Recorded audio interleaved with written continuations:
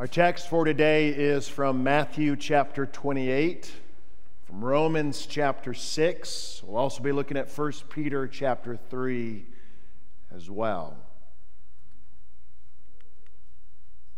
Martin Luther, the great reformer used by God to rediscover the gospel, the good news that we are saved not by our works, but we are saved by God's grace alone, through our faith alone, in the work of Jesus Christ alone. It's His death and His resurrection. Martin Luther, who said, he wrote down, he said, once he finally realized that it wasn't on him and his shoulders, and that it was by God's grace alone in Jesus through faith. He said in that moment it was as though he had been transported through the gates of heaven itself, and he had already entered into the presence of Christ. It was so blissful and joyful. And how the gospel makes all the difference in our lives. Perhaps some of you know something about the life of Martin Luther, to know that before he understood the gospel of grace and the joy and the peace that it brings, but even after he understood the gospel of grace and the joy and the peace that it brings, that Luther suffered from severe spiritual attacks. In the German, he called it the Anfechtung. And perhaps you know that certainly before he knew a God of grace and love and the joy and the peace, but after he knew that Luther also suffered from moments of great anxiety. Luther even predicted his own death on more than one occasion. And that Luther, before but even after knowing the gospel, endured periods in his life of great depression and a gloom. How can this be? He knew the gospel. He knew that he was saved by grace and the joy and the peace that it brings. How can that be? The great reformer, the great man. Martin Luther was a man.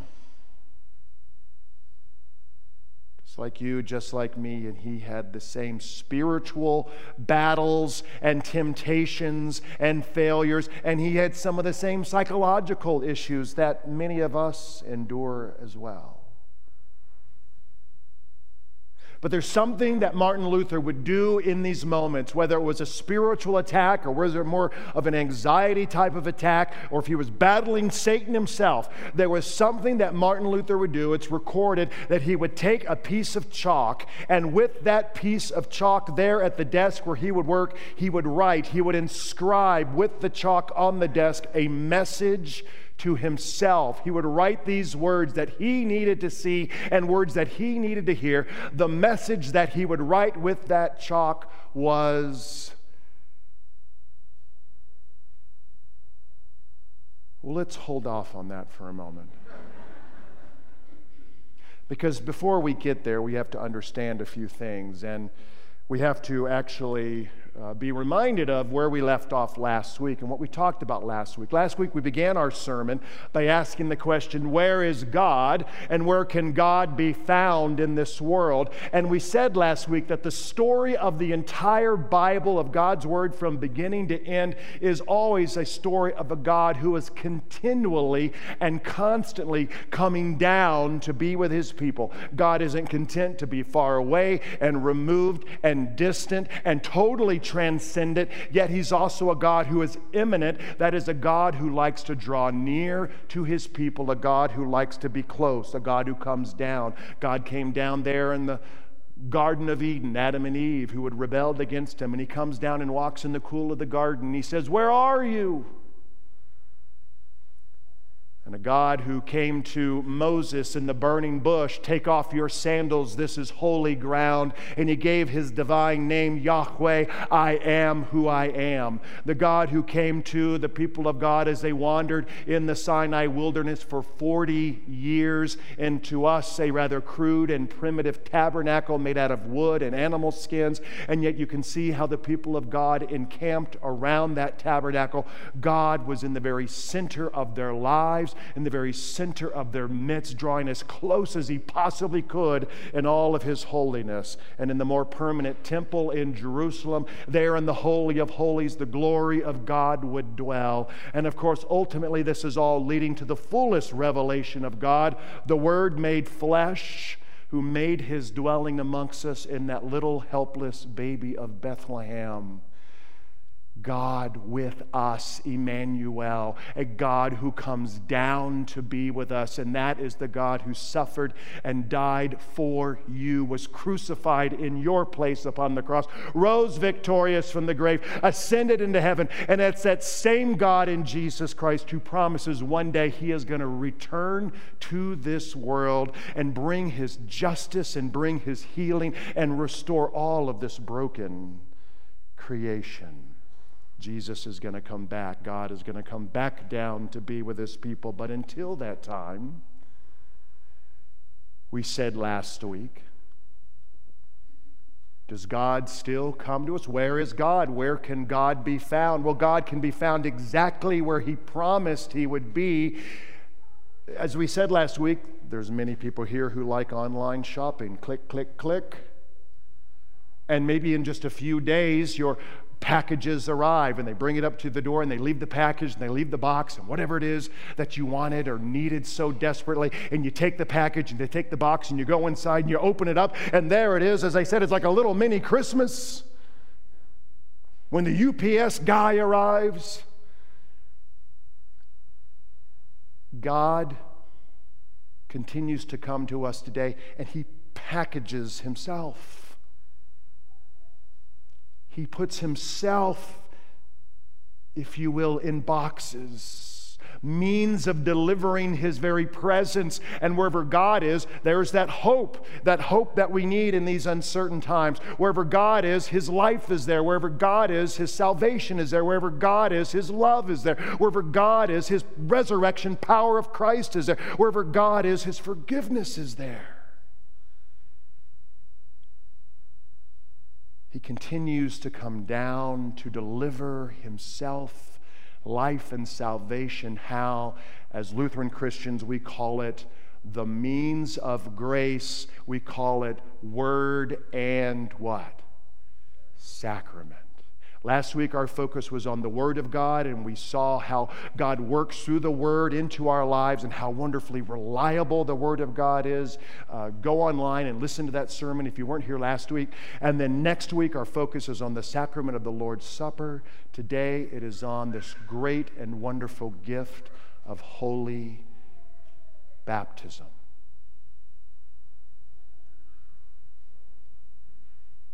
And what I want us to focus on with baptism is the question, what is it that baptism actually does? Because we as Lutheran Christians do believe baptism has real power. That baptism is effectual. That baptism has a real effect upon us. That baptism does something. And I say that, and by the way, if you're here and you're not a Christian or you're exploring Christianity, what a great opportunity to be here and just to learn that as Christians, what binds us together is Jesus Christ, his death and resurrection. But there are differences with denominations, and this is one of those differences in how we understand baptism. So it's good for you to be here and part of this family conversation we're having today. Because as Lutheran Christians, we believe that baptism is effective, it is effectual, it does have a power, it does something. But there are many of our brothers and sisters in the Protestant tradition who believe that baptism is merely and simply an outward sign. that baptism and the water of baptism is merely symbolic. We choose God and we believe and we have that faith, and then as an outward way of expressing that, and the water symbolic of being washed clean, we choose to be baptized. It's our decision, and we go through that baptism as a way of publicly declaring our faith, and it is symbolic and symbolic only. Now, if you come from that tradition, if that's your belief here this morning, we are so glad you are here.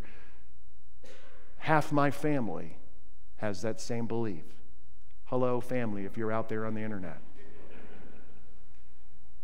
But I would say respectfully, there is simply nowhere in Scripture, no passage, no sentence, no verse, not a single place in the New Testament, or the Old Testament for that, not a single place in all of God's holy and inspired word which ever speaks of baptism as something that is merely symbolic. That it's merely an outward action that we choose to go through. There is not a single place. In fact, on the contrary, and we're going to look at a few verses here this morning, the Word of God says the exact opposite, that there is a power to baptism, that it is a means by which God does something in us and for us. Let's look at some of these wonderful passages here. First of all, the words of Jesus from Matthew chapter 28 that we just heard. Jesus is risen. He is now sending his people, his church, his followers, his disciples out into the world on this great mission. And Jesus says, all authority in heaven and on earth has been given to me.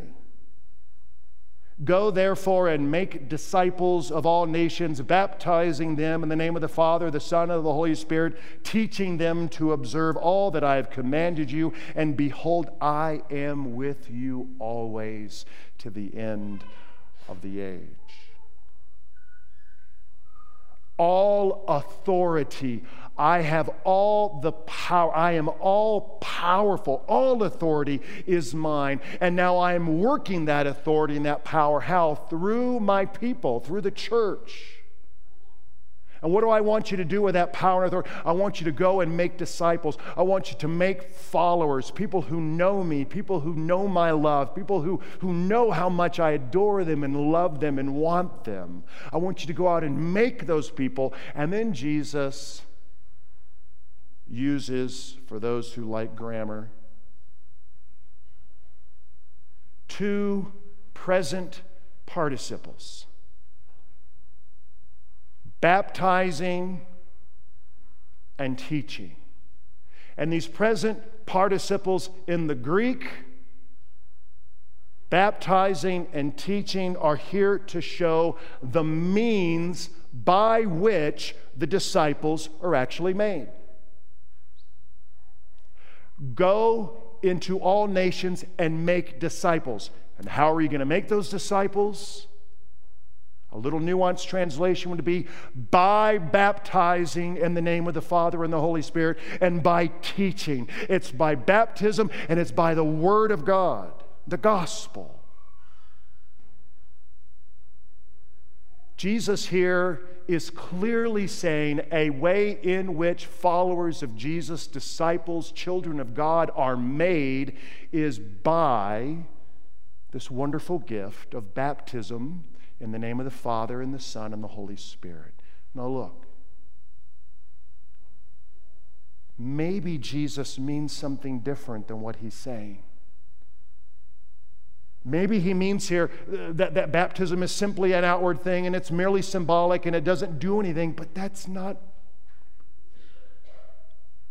what he says, and it certainly isn't clear. In fact, it seems, just on the face of it, he's saying that baptism is a means by which disciples are made.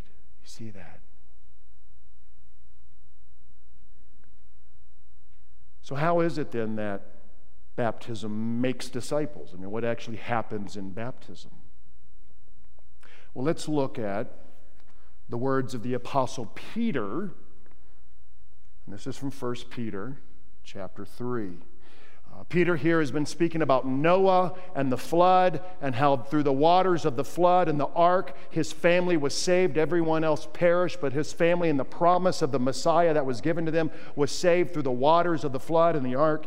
And then he says, baptism now saves you. Just like the water of the flood and the ark saved Noah's family, baptism now saves you. Not as a removal of dirt from the body, but as an appeal to God for a good conscience through the resurrection of Jesus Christ. What is Peter saying? He is saying that baptism has the power to save you, to redeem you, to bring you into the family of God, and to give you everlasting life and the forgiveness of all of your sins. Baptism now saves you. He says, not simply because it's just water. It's not magical water. It's not like just pouring the water over you or being immersed or however the water is applied. It's not like just the water for water's sake, it washes off a little dirt and somehow that saves you. That's silly. He's saying, how does baptism save you? He says, through the resurrection of Jesus Christ. Of course, it's the cross of Jesus and his resurrection that saves us. Baptism is the package. It is the mechanism, the means by which the power of the resurrection of the Son of God is actually brought into your life, into your life. It is a way. It's not the only way. Again, maybe Peter doesn't mean what he's saying. Or maybe am I taking it too literal? Baptism now saves you through the resurrection of Jesus, not just the water. Does Peter mean something different than what he's saying? I mean, maybe. But we have to go to God's Word, and as Lutheran Christians, we really do just humbly accept what it says. Whether we understand it, I don't understand. How in the world, what happened to Adeline just a few moments ago connected her to the resurrection, and the power of the resurrection of Christ came upon her? Well, God can do anything. Nothing is impossible with God. And then the words of Paul from Romans chapter 6, which again we heard a few moments ago. And Paul says, do you not know that all of us who have been baptized into Christ were baptized into his death? We were buried, therefore, with him by baptism into death, in order that just as Christ was raised from the dead by the glory of the Father, we too might walk in newness of life. What is Paul saying there? He is saying baptism is merely an outward sign, and it is just symbolic, and it's your... What Paul is saying is that in the moment of your baptism, Christian, if you're here today and you were baptized, he says in that exact moment, you died with Jesus on the cross. Your old sinful self. You died with Jesus on the cross. You were buried with him in the tomb and raised to newness of life with him. Again, Paul says, we were buried, therefore, with him. How? By baptism. Again, I don't know how this works, but I simply look at what God's Word says.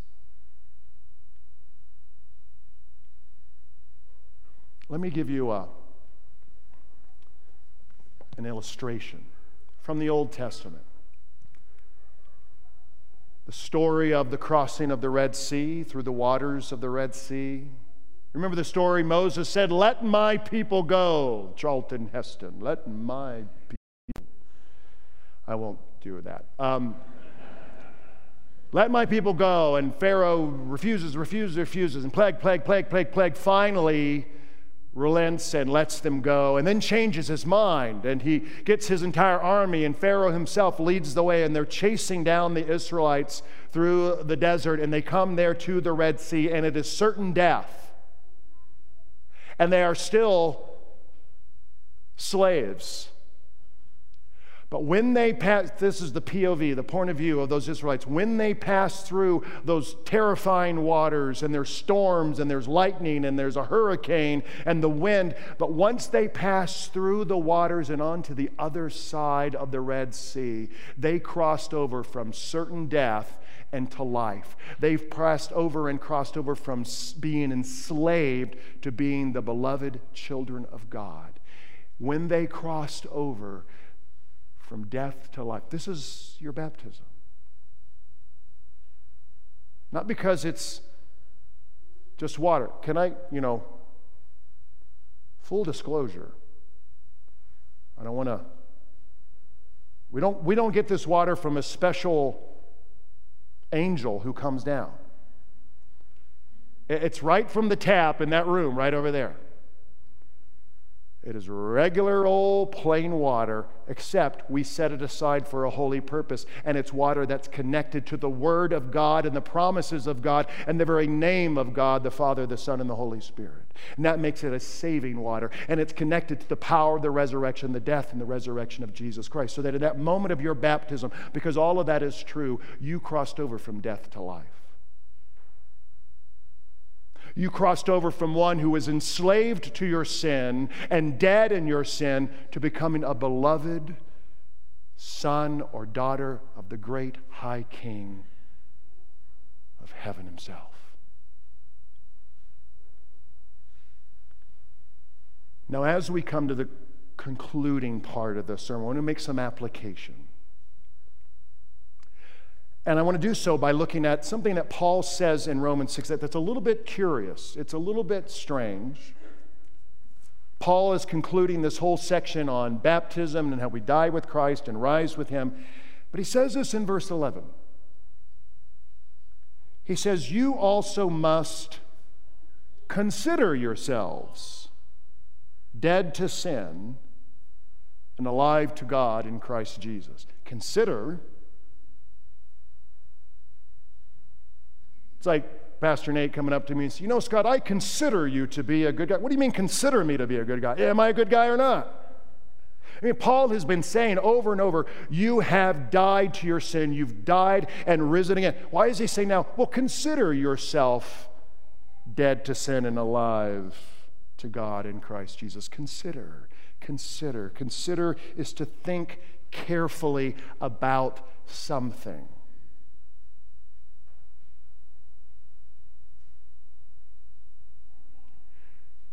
That you might have the gift of baptism, but if you don't even know that you were baptized, or if you never think about your baptism, it really becomes of no use to you. You could be given a trust fund. There could be millions of dollars in this trust fund. But if you don't know the trust fund even exists, or if you never access the trust fund, your life is not going to actually change.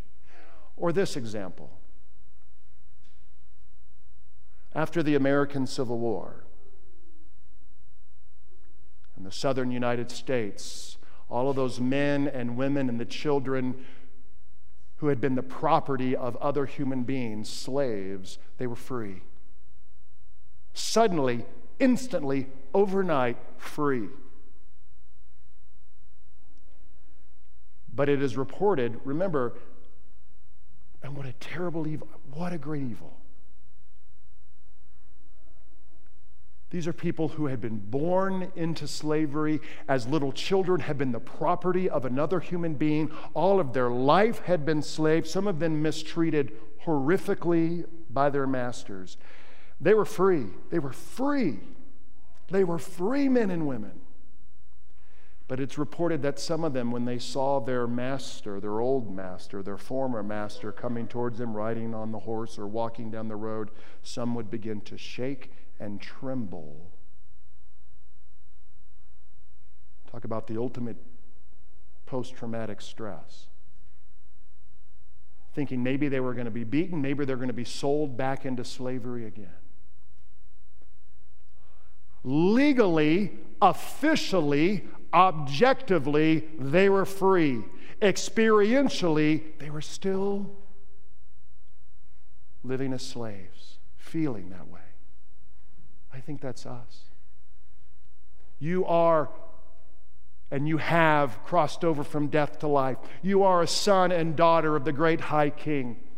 You have been set free from slavery to sin through the death and resurrection of Jesus Christ. And your baptism was an objective moment in time where you know that actually happened. You are His. It happened. It happened in that moment for you. And yet so often we live our lives. That's legally true, but experientially so often we live as though we're still slaves to sin and afraid of death and forget who we are.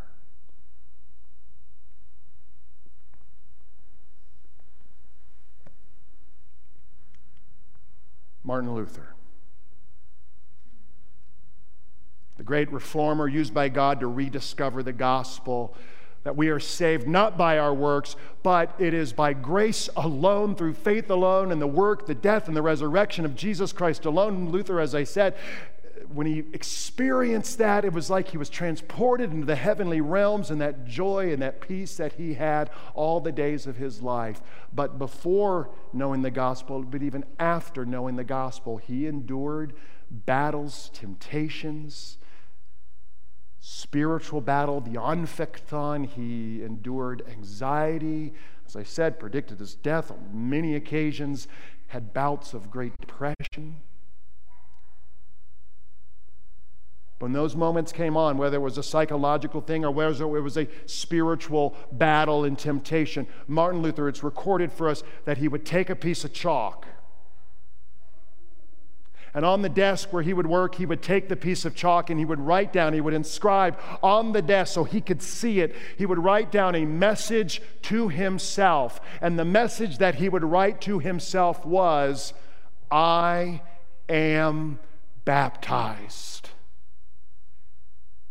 Satan, get out of here. You have no room here. I am baptized. I will not listen to your lies anymore. I am a baptized child of God. That is who I am. I am not my shame. I am not my guilt. I'm not the sins that I've done. I am baptized into the death and the resurrection of Jesus. Why did he write it down? To make it louder, to make it more real to him, to use that baptism, a way of remembering it. Martin Luther said, he says, remember your baptism. Have you ever heard that? Remember your baptism. Like, I was 2 months old. How am I supposed to remember? Remember that you are a baptized child of God. So often, we look to our faith. Imagine not having baptism.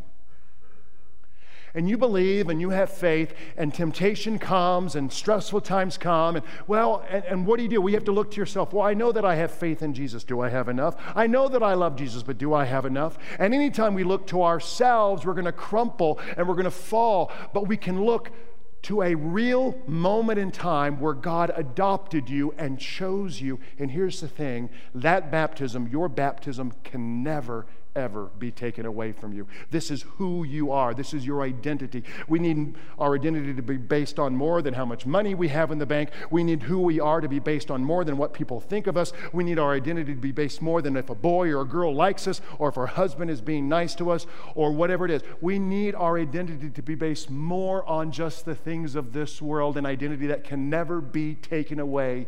And that is the great gift of baptism. Martin Luther said, wash your hands, wash your faith, and remember that you are baptized. Wake up every morning and make the sign of the cross in the name of the Father, the Son, and the Holy Spirit. And remember, that is exactly the words that were spoken with your name, in the name of the Father, the Son, and the Holy Spirit.